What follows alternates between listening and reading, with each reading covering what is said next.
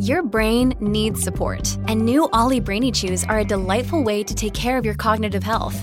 Made with scientifically backed ingredients like Thai ginger, L-theanine, and caffeine, Brainy Chews support healthy brain function and help you find your focus, stay chill, or get energized. Be kind to your mind and get these nootropic chews at ollie.com. That's OLLY.com. These statements have not been evaluated by the Food and Drug Administration. This product is not intended to diagnose, treat, cure, or prevent any disease. When you need mealtime inspiration, it's worth shopping Kroger, where you'll find over 30,000 mouth-watering choices that excite your inner foodie. And no matter what tasty choice you make, you'll enjoy our everyday low prices, plus extra ways to save, like digital coupons worth over $600 each week. You can also save up to $1 off per gallon at the pump with fuel points. More savings and more inspiring flavors make shopping Kroger worth it every time. Kroger, fresh for everyone. Fuel restrictions apply.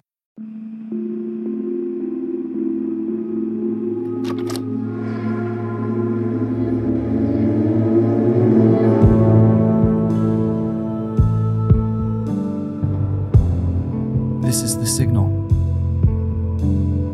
presented by Euphomet.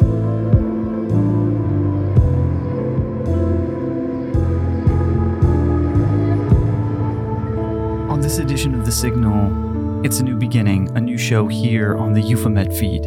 I'm your host, Jim Perry, and I missed you all so very much. And this series is going to be set up to be conversations, a little bit looser than what you experienced with Night Drift. This time I'm talking to Tim Rothschild. He's a mystic who has devoted his life to really diving into non-dual Kabbalism and affecting change in people's lives. He's a numerologist, a shamanic healer. He works with individuals in finding resolution to conflict in their lives through the lens of a non-dual perspective. It's really rich stuff. He's one of my best friends. This will be a little bit of a self-indulgent interview because I thought, who better to kick off a new series with than Tim? As you know, I've been away from the podcast feed for the last 4 months or so. I've been taking time to really develop what I wanted to do with this podcast feed. And geez, that space I created for myself, I just filled it with being busy with so much stuff.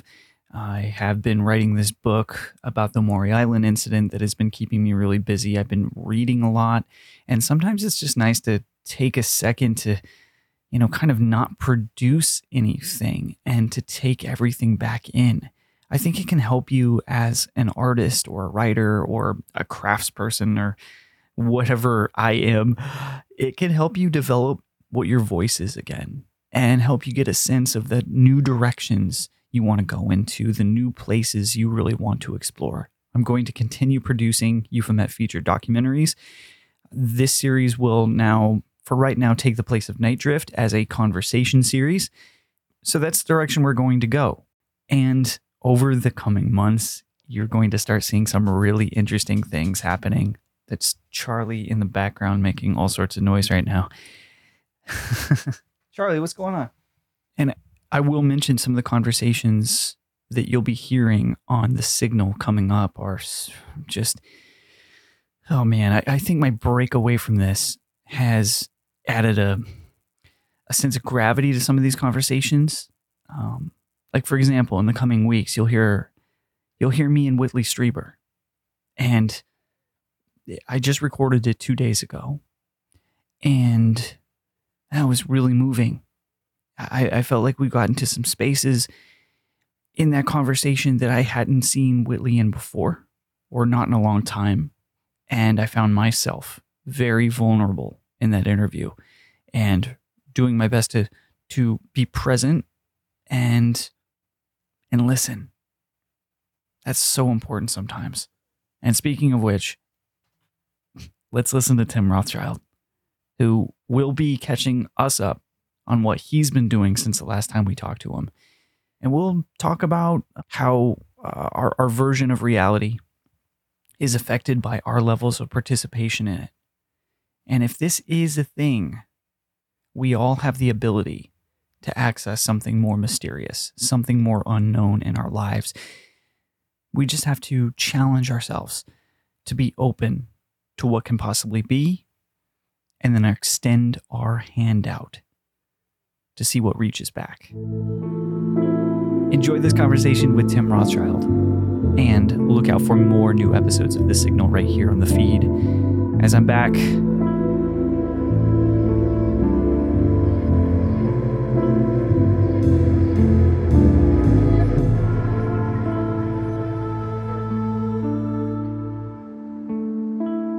so in just a minute, I will be joined by one of my best friends ever, Tim Rothschild. He's I don't know, I want to call him a mystic, but I don't know if he'd entertain. I suppose he would entertain that title now. I think the title that he doesn't entertain anymore is shaman. And I want to ask him about that, but I know a lot of things have changed in his life, and it's going to be a fascinating conversation, and I think a really fun one, as they typically always are. For as long as folks haven't heard me and Tim have a dialogue on this podcast feed, it's been almost as long since I haven't had an opportunity to talk with all of you either. And so as I sit, Tim's here. Tim is here. I was actually doing a little preamble. I'm just recording on the fly like old days, Tim. Remember the rolling recording start where you just never knew when things would begin? Yeah, when did you get away from that? I don't know. It's a good question. I think it's a bigger question. I think that question is at the heart of why I've had to take months away from this program in general. Is the seed of that question is where that lies. But anyway, that's like too much about me. Dude, you're looking good. How you doing? Thanks. Yeah, I got my haircut for this. Just you know the difference for you when you get a haircut, you kind of feel a certain way before it, and then you just feel better after it. Yeah. So that's what I did to get myself ready for today. A little conversation with you. So thanks for having me. Yeah, absolutely. I mean, this is going to be a hang. This is going to be a conversation. We were going to catch up, and we said we should probably just do a podcast, or at least that's my internal dialogue. I don't think that was clearly communicated to you, and we didn't have that discussion. But I thought to myself, yeah, if we're going to catch up, why don't we just record, and we'll catch everyone up on what's going on with you, with me, and what's going on in our lives. And dude, since the last time that we've spoke in front of people, like on this podcast feed or publicly, a lot of things have changed for you, and a lot of great things have happened. What's going on in your life right now? Share a little bit about how things have changed for you. Made all the big moves this year. I got engaged in a really cool way. I was out in Dubai assisting the 4-year program for the school that does all the healing and awakening work that I love. So out in deserts in Dubai, we got engaged, which is really cool. And then Gina had been pregnant, and so we had a baby on November 15th. So she's a little over 4 months old now.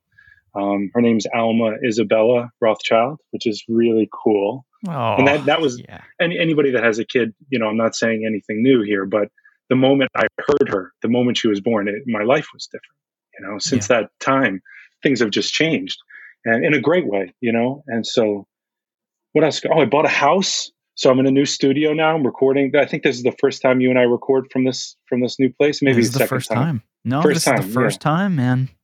Yeah, so it's been a while because I've been in this house for 9 months now, and man, it's been a while. It's about time we caught up. You're right. I know.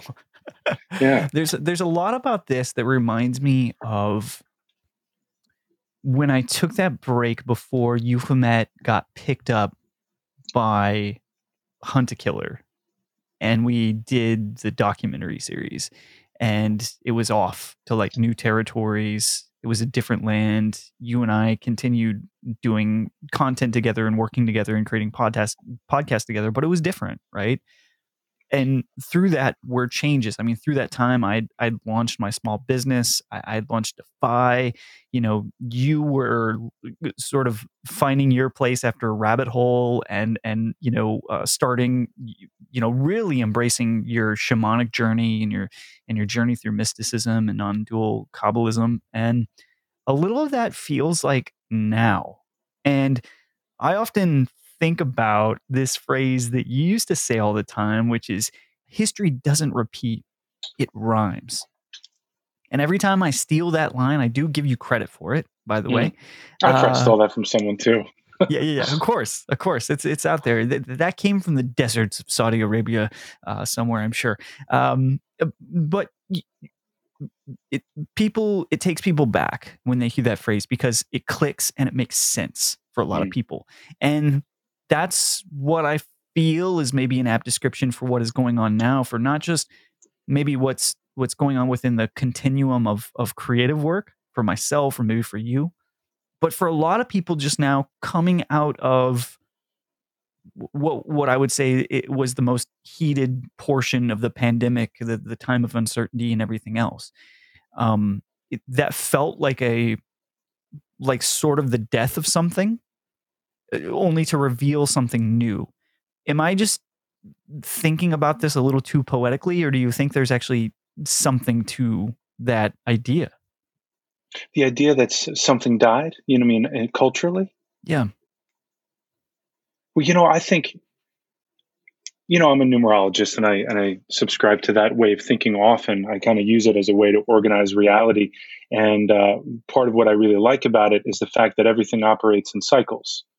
And the cycles that we go through have a relationship with all kinds of planetary bodies, if you want to be an astrologer and all that kind of stuff. But for me, the numbers in numerology stand for different qualities that are moving through us and with us, or different states of consciousness. So when you say reality doesn't repeat itself, but it does rhyme, it's speaking to that deep truth that these qualities do repeat themselves in different ways. Like there's always a beginning to something and an end to something. And on top of that, there are different sort of tumultuous events or different kind of things that can cause friction in our lives that can start a new cycle for us. Usually it's connected to a larger cycle. But so anyway, yeah, I'm actually moving into a 1 year this year myself from when it was on my birthday. And I got to tell you, it is the death of something, and it's the start of something new. I changed a lot of things in my life. Actually, I got back involved. I'm like in the world in a new way because of my daughter.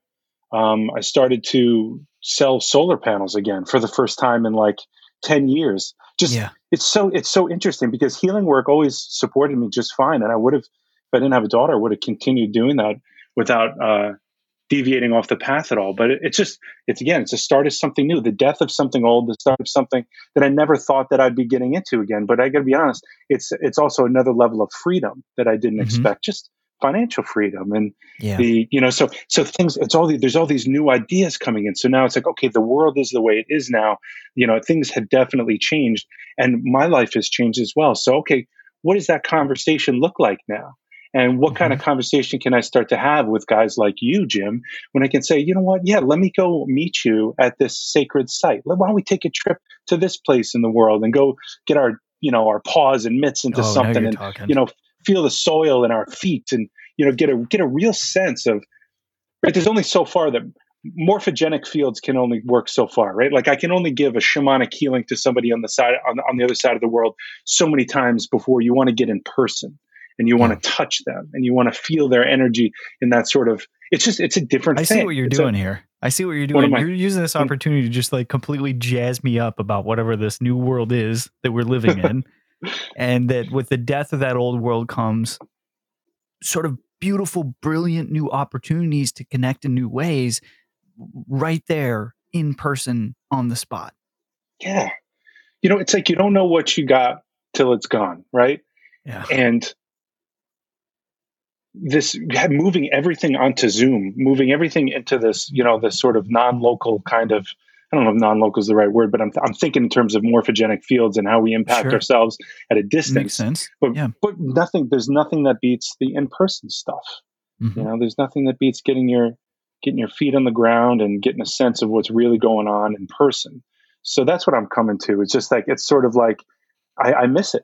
I miss getting out there. I miss being a part of the whole game in the way that we used to be. So that's what I'm looking towards also, right? New financial freedom means new opportunities and the ability to work on new projects and to get back out there in the world again. The world's been sleeping for a while. Yeah, very much so. I feel like my brain has been sleeping. Um, so with your new sales position, you have the ability to do that remotely, right? And at your leisure sort of thing. Yeah. That's literally the only reason I can do it. Yeah. So it's really what I actually love about it is because for the first time in like 10 years, I feel like I'm doing something that I can actually have mastery over. Like, and actually like, oh, okay. Right. So there's actually a Yeah. process that I can follow. It's not this shamanic, mystical, ethereal thing where I can't, it's like trying to grab water with my hand. It's like, you can't do it. So it's been a huge relief for me to be able to call somebody up and just see if they're interested in taking a look at a project. It's so simple. Yeah. I love that. I love that, man. I think like sometimes, and this is not to compare the two things, but the idea is the same. I'll be ordering a sandwich at like Subway or something.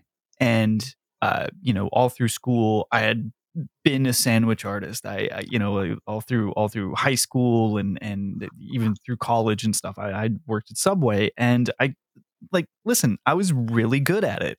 I was a key holder. I could make a sub so fast. Everyone was super excited. And it was one of those things where I was like, qualitatively, I was very good at making sandwiches, and it was very easy for me. And on those days that I'm stressed and I go into a Subway and I order a sandwich and I look behind the counter, sometimes I just want to jump back there and make my own goddamn sandwich, because I know that there'll be some feeling of mastery that I accomplished that in the day, in that moment, I just cannot muster myself in my own work. Yeah, dude, I couldn't agree with you more. You're reminding me. I used to get overwhelmed all the time because the last time I've done sales, I think I gave it up when I was 27.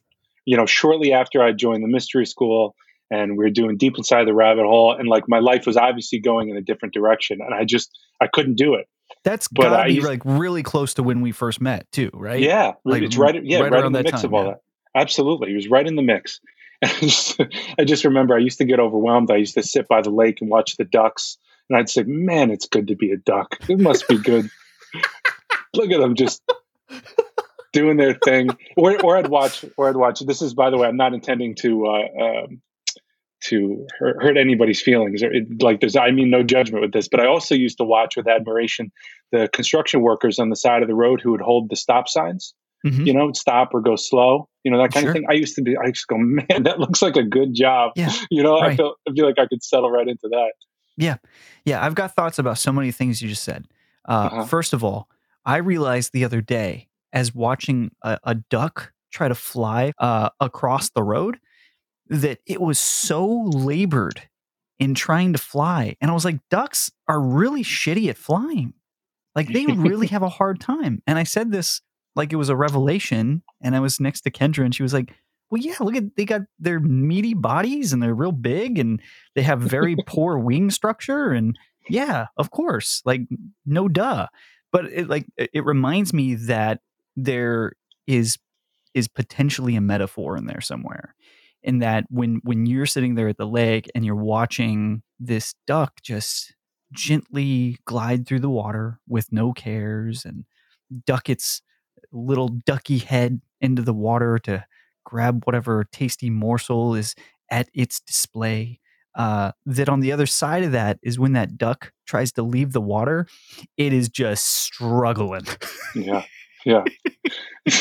So, I couldn't agree more. So, like, the spiritual teaching, right? Back when I was 27, I didn't know any of this, but what I'm doing is I'm sitting there and I'm imagining some other life that's not mine, right? So literally, I've now split the world into pieces and parts. It's not a single thing anymore. There's this other place that I need to get to that's better than where I am now.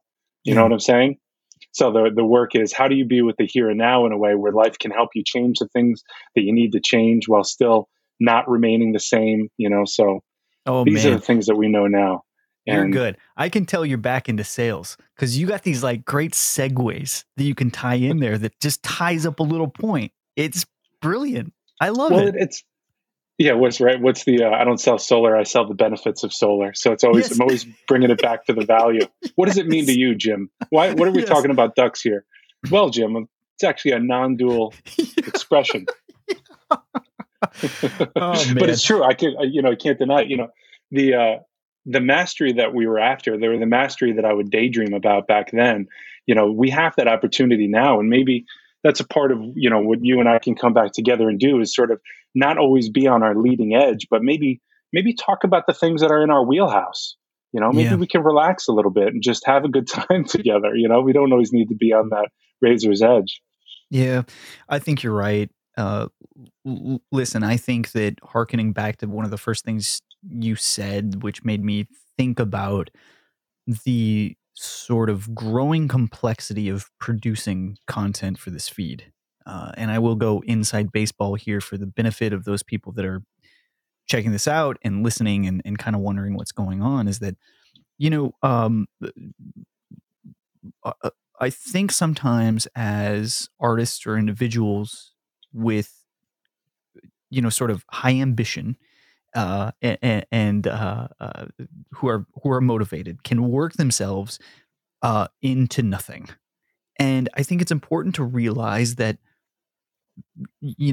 that's okay to not be able to continually produce at the level in which you think you need to, or that you are required to Mm. serve whatever abstract purpose that is.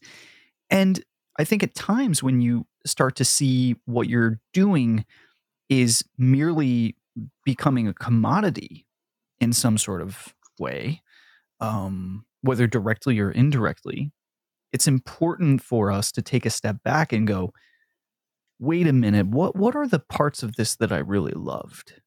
What is that to me? And this time away has like really gave me that opportunity of perspective to really think about what are the things about having a podcast feed and engaging with listeners and helping share people's stories. What are the most important things for me so that I can continue being motivated and also continue to change? Because I really do believe that we have experienced a collective death of something together, that we've all been like sort of challenged in a morning and like kind of tossing and turning around, trying to figure out Mhm. what that new version is. So, so there is no better time really than this to explore what those new incarnations of things are. And I wonder, as we're talking about like sort of a death and rebirth in those sort of ways, is there a sort of non-dual lens that any of this could be viewed through that you would consider? Well, I think, when we talk non-dual, we're usually living in the land of paradox. So there's a death that's happening at the same time a birth is taking place, Mm, and I think that happens on multiple levels for us. We can't just make it a clear cut thing like, oh, this is over and now this starts. It's more like spring into summer, summer into fall, fall into winter. It's, I don't, I can't tell you, it's not always the summer solstice when I can say it's summer in New York. It's that hot summer's day. It's like right. when that Yeah. humid day rolls in, I say, oh, now summer's here. Yeah. So it's not a logical thing. So the non-dual thing for me would be to recognize, like in our own lives, what's the life and the death that's taking place right now? Because all manifestation comes from within first, I would say. You know, Yeah. I'd also like to extend an invitation to anyone listening. If you've had an experience in this way, you can share it. You can share it with me on email, jim@euphomet.com. And especially if you've had, sort of interesting physical manifestations of mysterious quality that you can't quite place, that are maybe showing you or demonstrating or displaying that something has come to an end and something new is approaching. Have you had some sort of metaphysical first hot, balmy day in the streets of New York? And if yeah, so, yeah, share that. two things come to mind. Um, the first has a lot to do with the mastery that I was just talking to you about. Um, there's been a sort of a spiritual relaxation in my life where I'm sort of saying, all right, I'm going to do my best with whatever it is that I'm going to go towards. And then the rest kind of isn't up to me. Whatever I'm going to manifest here, whatever I'm going to do, so I'm in a much more relaxed place. And then on the other side, I had this experience the other day. I was holding my baby and I had this experience where it was a fleeting moment, maybe 30 seconds, maybe a minute. but I felt like I had no desires in the world. Like I was completely content. There's nothing that I wanted. And in that moment, on a really deep level, I understood that all of my suffering came from this addiction to attachment. We're just all of my attachments are creating the suffering. And this is not something new, right? All spiritual teachers talk about this since forever, but I had never really got it in my cells before, you know. And it's Wow. changing me. It's changing. It's the echo of that. It's like a dream, you know. You kind of fades away and you can't quite hold on to it, but the echoes of it are with me.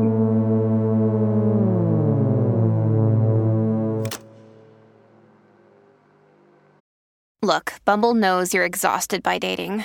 All the must not take yourself too seriously and 6'1" since that matters. And what do I even say other than hey? Well, that's why they're introducing an all-new Bumble with exciting features to make compatibility easier, starting the chat better, and dating safer. They've changed, so you don't have to. Download the new Bumble now.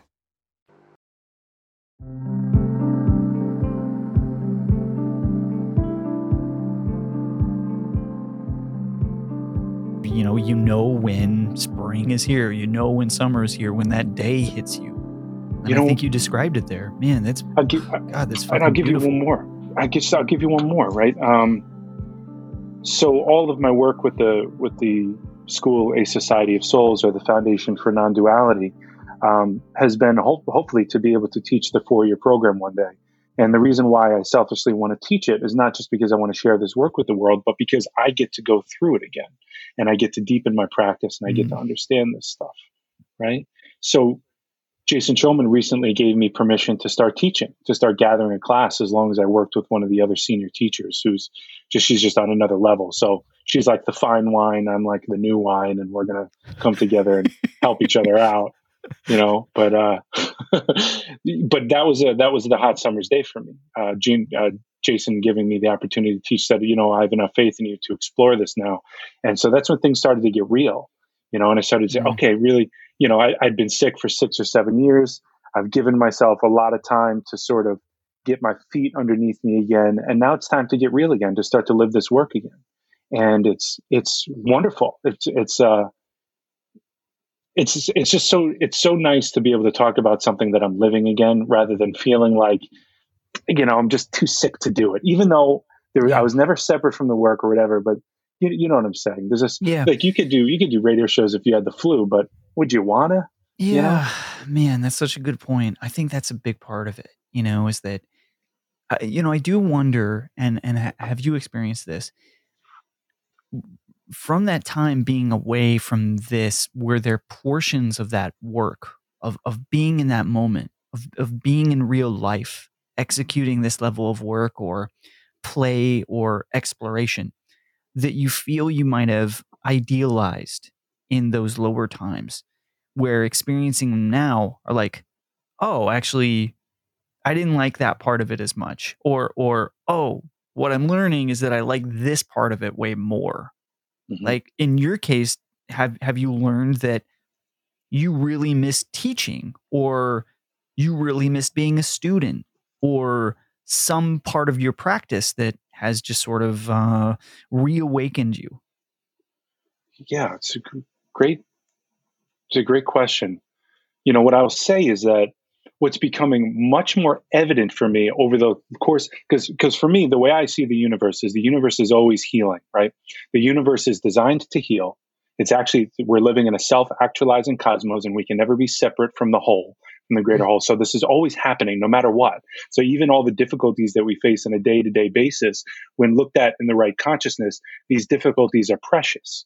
And they're precious because they're our unique difficulties. And we might share some of them, but the way it's expressed in our lives and everything, it's unique to me. So there's something here about it. There might be treasure, you know, there might be honey in this rock, right? So throughout the time that I was sick, the honey in the rock, I didn't even get to it until, like, Jim, let me tell you, like 2 weeks ago. I didn't realize part of what was happening. And again, it's only because Jason gave me permission to teach. So I sort of put on my big boy pants and said, start looking at your life again, Tim, start taking this work seriously. And also just because I'm strong enough, I'm vital enough to be able to do the work again. Let me tell you, he looks strong again. Thanks, listening to this, he is looking strong. What I need to get, we need to do this more often because I need to get my radio pants back on. No, you don't. Yeah. Oh, you're too kind. But when you're a little rusty, you just want to kind of shake it off. I feel the same. I feel the same way. I'm sorry, this feels like a segue like kills your point or steps on it, but like I feel the same way. But also, who cares? It's fine. Just be you. Just be yourself. Oh, am I coming off as vulnerable, Jim? Uh-oh. So what was I saying? I don't know. I think you were talking about getting your big boy pants on. Well, putting your pants on. Yeah, kind of realizing what the difficulty was throughout. Like, this difficulty is precious. What are the gifts that were in that illness for so long?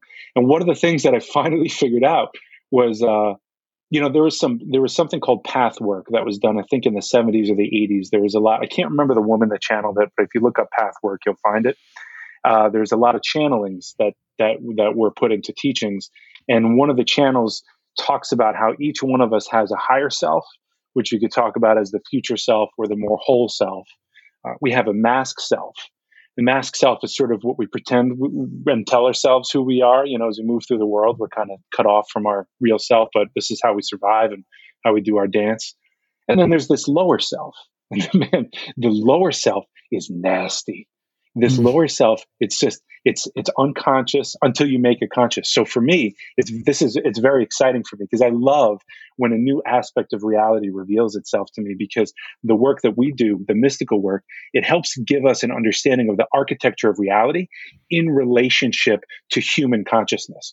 And the reason why human consciousness is important is because, dogs, cats, most other animals that I'm aware of, they don't have self-reflective consciousness.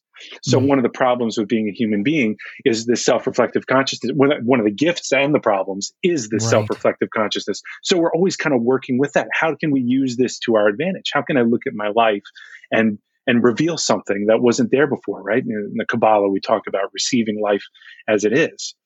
So for me, what I became aware of was this voice where whenever I couldn't show up and I couldn't exercise the way I wanted to, or I couldn't show up in a healing the way I want to, I realized that there's this voice that was like, you wimp. And it was actually a lot worse than that. It was more like, I'm not going to say it, but there's this really nasty voice. Yeah. I started to become aware of it. And then I was on Reddit in one of the spiritual communities that I pop in every now and then. And somebody wrote, hey, I'm having trouble getting out of bed this morning. Can somebody say a prayer for me? Say prayers for me. And there it was again, this, you wimp. And I was like, whoa, okay, interesting. So there's always some aspect of my consciousness that is out of relationship with the way the world actually is. Meaning, if we as human beings with self-reflective consciousness are waves on the ocean, there's some aspect of my will, right? My will, not thy will, my will, meaning my personal will, is not in relationship to the ocean. So I'm constantly wanting to push myself past where I need to be. Is this making sense a little bit? Mm-hmm. And because of that, unconsciously, I'm also pushing other people past where they need to be. And so it was just a fascinating realization to be able to start to explore this new aspect of reality, where it's like there's always some aspect of the human design that is out of relationship to life. So there's always this part of herself that's in the front of the train car that is completely integrated and knows what's going on. And then there's this path in the back that has no clue and is flailing and is struggling with life. So it's that kind of stuff that makes me hang in there and continue to do this work, because it takes something out of the darkness and puts it into the light, and then makes you a safer, saner person to be around. And it also opens up doors to do the things that you and I love, which is to be able to explore the world in a more whole way, right? If we know that there are aspects of our consciousness that are creating problems for us, we should probably see if we can resolve that, right? So that's what I've been doing. Man, that's so fascinating. And it makes me think about the relationship between the phenomenon and mystical perspective, and that various levels of our consciousness being expressed in different ways through the lens or through the funnel, which is the phenomenon, right? If it's a conversation, if it's collaborative in a lot of senses, in that it's not going to be the same for every person, and the experiences are not singular in the sense that they only live in this one state of being. But depending on what level of consciousness is brought to that interaction potentially, or what you're communicating with, or what you're participating in creating something with, that could be the lower self potentially engaging with the creating phenomenon. Problems, creating massive problems. Right. This is what I mean. So like, what we want to do as human beings, if you're on a healing path, what I would suggest is, take the attitude that everything has a right to exist. Everything, no matter how screwed up and distorted and weird and wonky and out there something is, everything has a right to exist, and there's an intelligence to it. And this is why all spiritual paths tell you to be, they say the end result of every spiritual path should be tenderheartedness. It should be kindness to all creation, right? And it starts with yourself. But the whole point of that, the deeper reason, at least for me, what I'm coming to, the deeper reason for that is because you want to know the intelligence with each thing. So if you're coming at something from a compassionate lens, you're giving it a chance to reveal its heart to you. And then so something as screwed up as a shooting, for example, is, how the hell could this be an attempt to heal? Somebody's shooting or hurting somebody else. How is that an attempt to heal? Well, somebody's doing that is in a lot of pain, and they didn't have a place for it. So it gets expressed out there in some way, anyway, I don't want to go too far off track, but the fact is I just wanted to use that exaggerated example to show that somehow everything has a right to exist. And if we can take that viewpoint, it starts to change how we explore these other realms. It starts 100%. to change, right? Because it also puts the power back to you, because you can start to say, okay, so this is the aspect of my consciousness that's creating problems. And this is also the aspect of my consciousness that's maybe moving more into the demonic realm, or getting into magical practices, or doing things that just aren't helpful, that are more harmful than not, Yeah. So, right. It's interesting. I'm always doing that dance between the personal healing work and sharing that with the world, and also simultaneously allowing that healing work to help me refine my purpose, to continually rediscover my purpose and to live that. And then the other side, it's like, I also just want to clean up my consciousness so that we can explore with a clear eyes and clear heart, Yeah. Yeah. So, that resonates with me big time. And I think you put it brilliantly. What is next for us, you think, man? What's happening? What do your senses tell you? Did you pick up any psychic abilities through your shamanic training that you can just tap into at this point in time? What I'm being trained on is how to work with, because the way I navigate through the world is a sensate way of living. Like I feel things first. Mm-hmm. So my psychic impressions, I'm not like my fiance is super psychic. Mm-hmm. Like yes. I can't do a thing without her knowing. Yeah. Yeah. And it's one of the more difficult aspects of our relationship, because you should be able to hide, even in the most intimate relationships. You need a place to hide. The matriarch.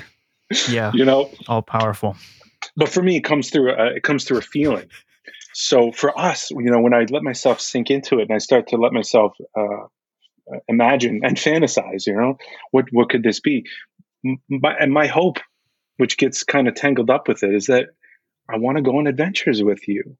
I want to do my work to bring me to clear eyes, clear heart, or at least let me know when I'm muddied up and confused, so that I can, have that be my center that I push off from. And explore life. Explore, what do you want to explore? You explore different dimensions. You want to explore angels and demons. You want to explore how sacred sites are in relationship to everything we've been talking about, and how they're designed in a particular way to tell you when the right times to do a particular practice to shift your consciousness is, or just sit in this chamber and meditate for a little while and see if you connect to source in a new way, or to see what beings are sitting there ready and waiting in this timeless state for all us to rediscover it, all that. I'm just getting started.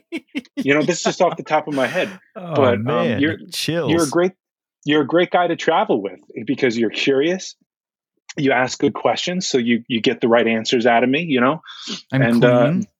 I'm courteous.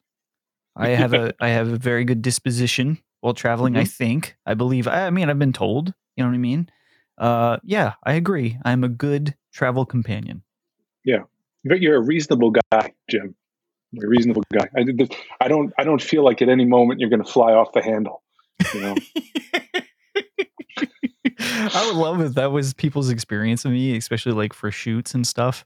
It's just like any minute, oh, okay, mask is slipped. Now we're walking on eggshells. Yeah, the shoot's going well right now, but the shoe could drop at any moment. By the way, I have an entire adventure to still release to drop to people, and that was our trip up to upstate New York. Oh yeah, yeah. That would be considered upstate. Yeah. Yeah. It's because it's about an hour upstate from me, and I'm depending on where if you're in the city or if you're in Long Island, I'm upstate, and I'm like 5 minutes from the city. I'm like right. Yeah. So we went up to the Hudson River Valley, in which was host to an amazing flap of UFO sightings in the early 90s. And man, there was mass coverage around it. There were, streets that were lined with parked vehicles after the sightings began to occur, with people, with residents that were anticipating to see more UFOs and were staked out to do so. And so they formed these great, sky watches. And last year, Tim, myself, Andrew, Jewel of Strange Days zine and Strange Dispatch podcast, which has been on this podcast feed a bunch, and a junior producer, Haley Pearson. We went up there in search of finding kind of like some sort of truth to what that place holds now and its relationship to those experiences that people had. And what's fascinating to me is that some of these locations have the ability to commoditize their relationship with these experiences. In this case, tchotchke shops, little museums, aliens painted on the windows of the local pizza parlor, these type of things where it's always present, little parades that happen in the summertime.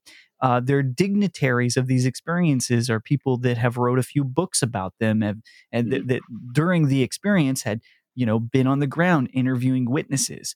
But it is funny that how we take something kind of startling and unknown, and we're able to interpret it through that lens of something kind of comfortable and familiar and kind of cartoony, and we build this whole separate relationship to it that is not the same as what was going on in that experience itself. You can call it sort of tacky, you could call it exploitive to whatever that is, but really I was left with this impression of like, who's to judge? I wasn't there when that experience was happening. And a lot of the matriculations of what we see in terms of a town popularizing these stories and taking them on as sort of local myth and lore is them accepting what that experience was and how to move forward with it in a positive way, I think. And that's going to look different depending upon those individuals that experienced it and the communities. I'm sure there are detractors that live there to this day that said, I saw it and there was something else going on. And I think these alien paintings on the window are tacky.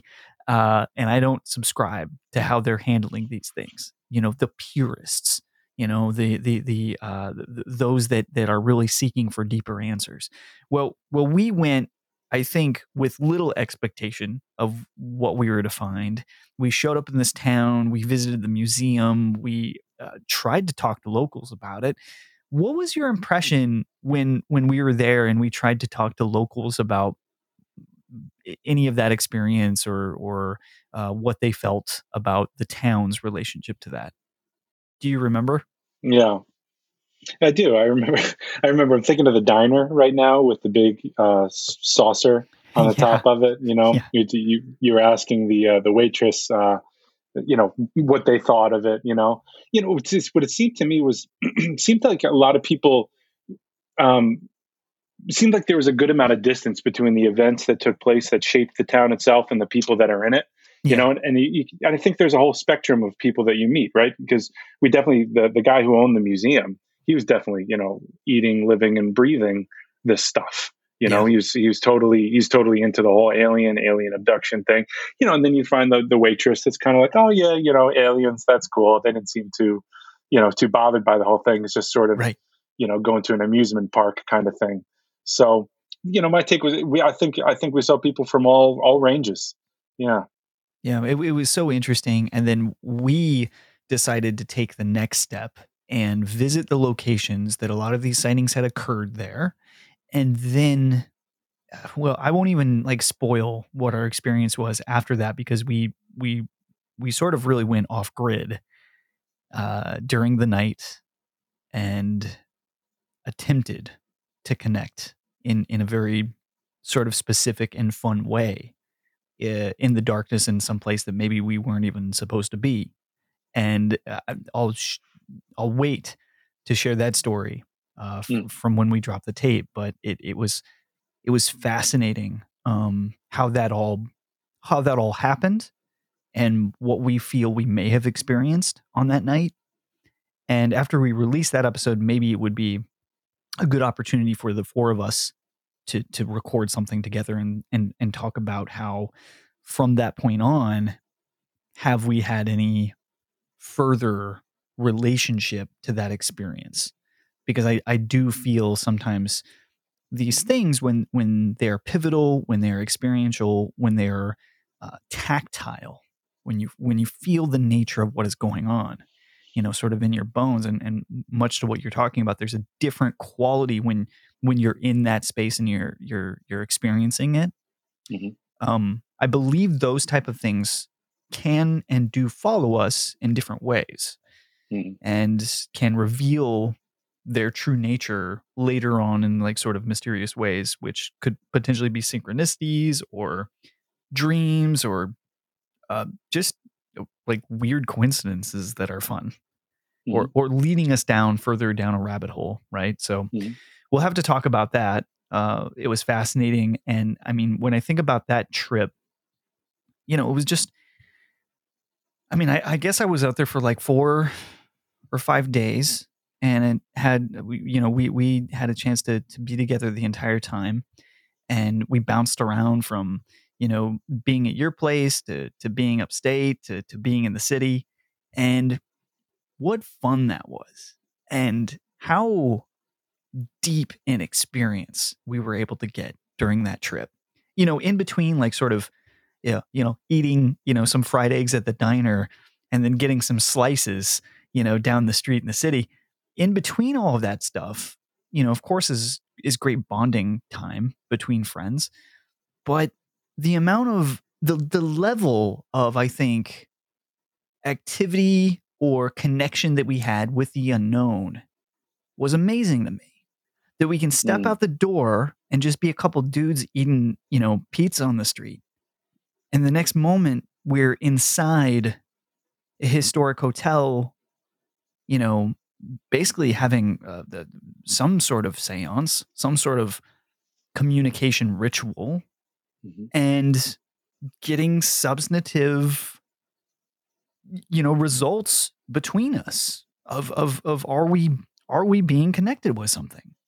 Because during that experience, and it was covered in Andrew's feature on Euphomet, you, him, and I, we all three continued to get like very similar messaging, like through those sessions.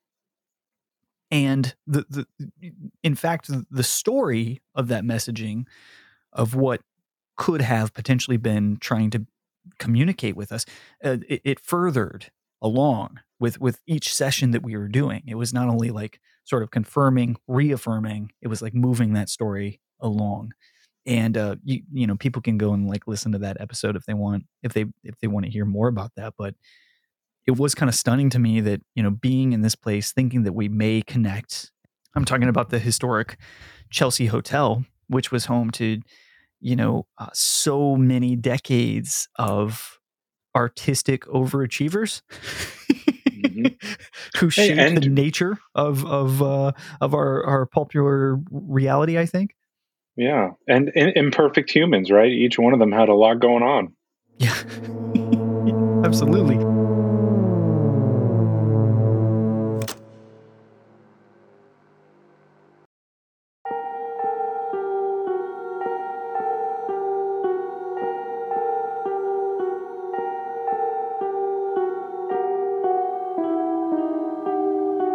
So thinking we may connect with someone in that space, especially because of like that energy that I think, even sort of metaphorically, that can be left on those walls when individuals are inhabit spaces for that long, within like sort of a liminal space, which is a hotel, which I think, many within paranormal believe can amplify that type of thing. And then connecting with maybe something much different and something darker, in which I don't quite understand how this part of the phenomenon works in our relationship with it, when a bunch of individuals with essentially open hearts, ready to explore, but generally in a very good state of being, right? Who are not really interested in digging through the macabre of things or finding something darker. How they are able to then experience something, which is in that night, someone potentially falling from the third floor or pushing somebody off the third floor, and, I'm falling, and, death and all these different things. How is that possible? Is that the nature of, as we had discussed earlier, like our subconscious playing into that? I mean, is there a Kabbalistic perspective on when you do get those results that you're not expecting, and or you get a vibe or energy that is not aligned with what is going on in that room? Does that make sense? I think, if I'm hearing you right, part of what I'm hearing is how open we were, because I think that the human design is extraordinary, right? We are like radio transmitters, to use that metaphor, but I think we're so much more than that. And I think that depending on our level of wakefulness and our level of sensitivity to reality, we can relate to it in a way where it can give us some kind of different information. And if it's real, oftentimes it can be picked up by more than one person. That's always a good idea. And then we've also had the equipment that we used, right? Mm-hmm. So we had all these different tools that let us connect. So I wasn't surprised when something started to come through. Does that answer your question? I think so. Yeah. That, and it makes a lot of sense, because the trip that I am on right now is understanding the cultural, personal, physiological influences to what our relationship with the phenomenon can be. Like, how does that relationship work?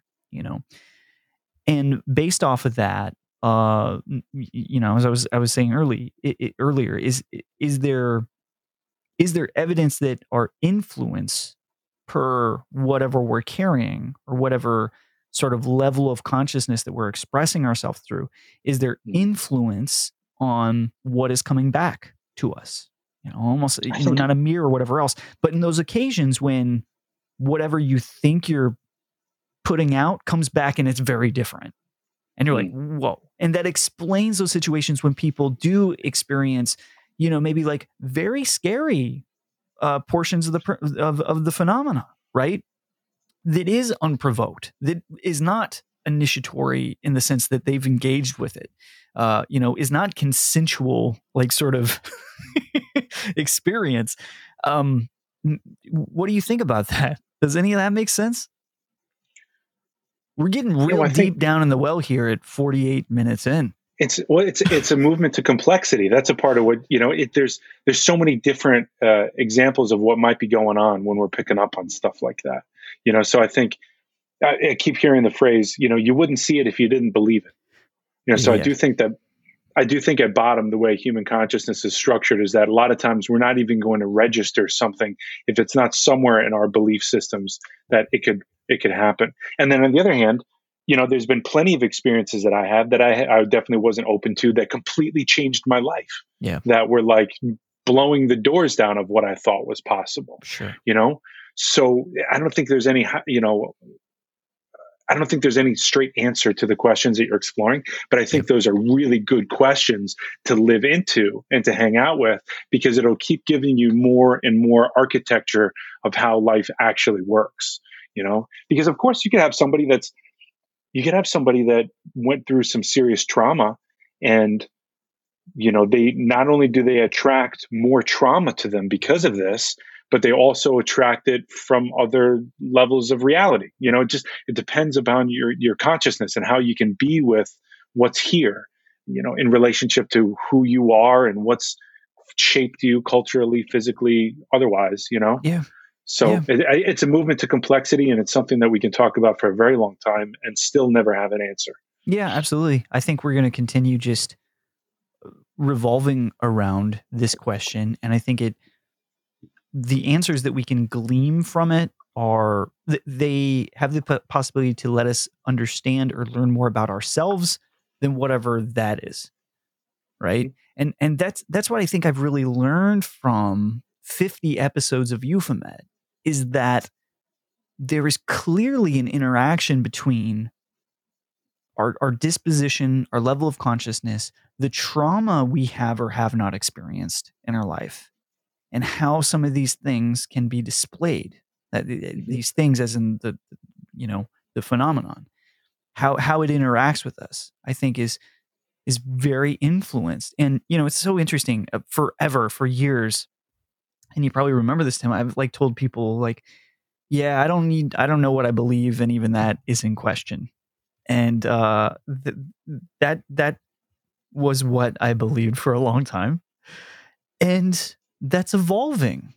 And I remember when I used to say that, I would get a little pushback from you, because you used to go one of these days you're going to have to join a team here, it's going to happen, And I said, I don't know.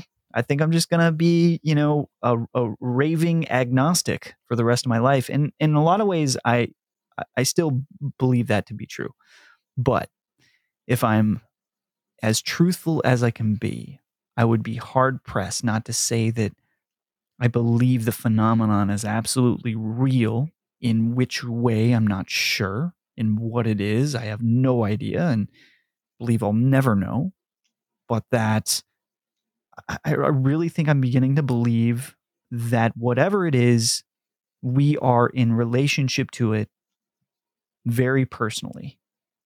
And that is not only reflective, but collaborative in its essence, right? And I think that potentially ties together very well with a lot of the, sort of things that you learned in mystery school about the nature of the holographic reality, right? Yeah. There's the stuff that I love about the shamanic work and the healing work that I do is because we have to come into relationship with different, what I keep saying, the architecture of reality, just different ways that it works. It's how the hell can I give somebody a spiritual healing that shifts their consciousness when they're on the other side of the world? It's Right. pretty amazing. Yeah. What are the implications of something like that? And what are the implications of, say, somebody is sensitive enough to notice that while I'm giving a healing, there are other beings present that are also being helpers. And there are other beings present that are just curious. They're like, oh, look, humans doing what they're designed to do. Wow. Right. There's some beings that are kind of feeding off the healing energy. They're angels being created by the healing itself. And then you've got, all right, so how do we, in our own human consciousness, how do we relate to these levels of reality? Well, I don't know, Archangel Michael, which is a particular aspect of our consciousness and are part of the architecture of the world. Sometimes he shows up as an angel in terms of how we normally see it. And sometimes he shows up as something completely different with, sometimes you see these drawings of them online where there's eyes everywhere and it doesn't look like an angel. It's this other kind of thing, not what we normally see it as. Yeah. But the point is that I see this much more like the movie Stargate, where, when she went through the Stargate and then met with the aliens on the other side and they appeared in the form of her father. I think that's a lot closer to the truth, in terms of my own experience, where it's like, okay, even communicating with fairies, the she, they will appear in a way that meets you where you are. And that's the ones that want to communicate with you. What about the ones that don't want to communicate with you? What about the ones that are really screwing with you in some ways? There's a whole spectrum of personality with each one of these beings, which has a place in each aspect of reality. So again, it's a movement towards complexity, but we can distill it down to, if you know yourself, and you know enough about the nature of reality, that gives you enough of a foothold to have a conversation with reality on those levels, if that's what you're supposed to do. If you're built for that way. It's not made for everybody. Like for me, I'm not the most sensitive person when it comes to, I don't journey with people after they died and things like that. But for some reason, some aspect of my consciousness is open enough to do all the things that I just named, and I've been cultivating it over the years to kind of work with that. So it's such a unique experience for each person. And at the same time, not so much, because we're tapping into the same thing. It's just how it reveals itself to us. Yeah. Oh, it's amazing, dude. Amazing. Yeah. Well, I think we should wrap up. Sure. I think this has been a tremendous catch up. I think I should remind people that they can connect with us. Are you still accepting people? I'm doing healings. Yeah.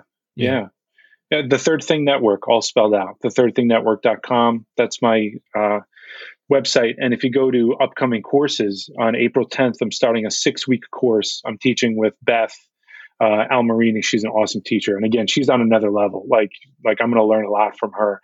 She's had a really cool spiritual path, and she's the real deal. So we're teaching a 6-week class together. You can find that on my website, and it's going to be Monday nights at 6 p.m. Eastern for 2 hours. So that's sort of just to start to dip your toes into, all right, if you like this, consider more, because this is my love, and I just got permission to teach it. So I'm excited. I think 2 months ago or so, I attended one of your numerology workshops, like through Zoom. Right.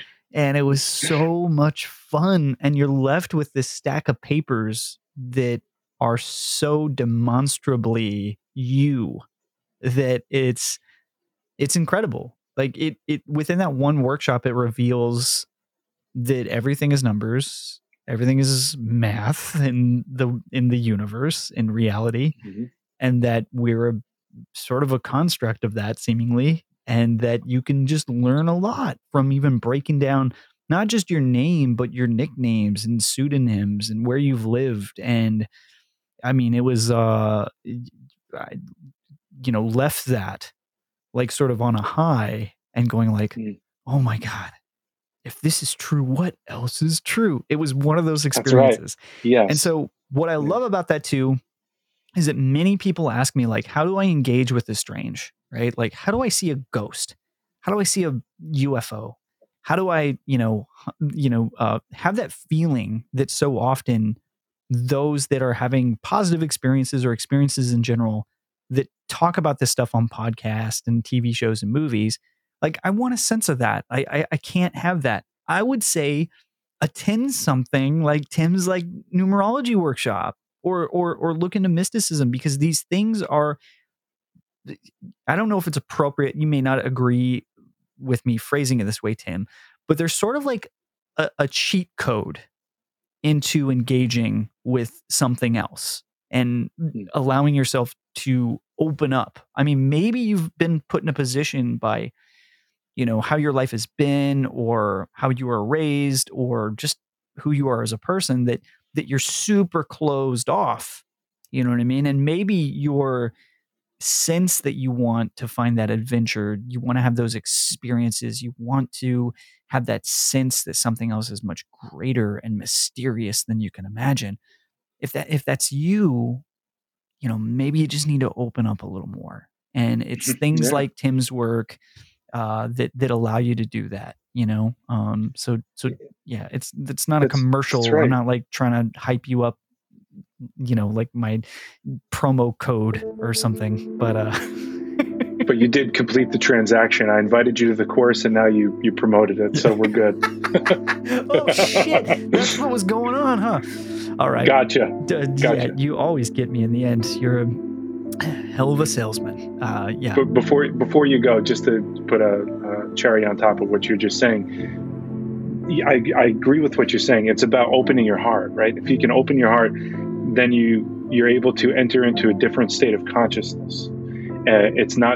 It's not dualistic anymore. The brain, the head, works with dualism, right? It splits the world into pieces and parts, but the heart can hold it all. And so the heart is your gateway into the divine and your gateway into these other realities, if you can bring the rest of yourself along for the ride in a healing way. So that's what I would say about that. Yeah. It's wonderful. Tim, I love you, man. Love you too, brother. This has been a fantastic conversation. Soon it'll be in person as we That's right. go and adventure once again.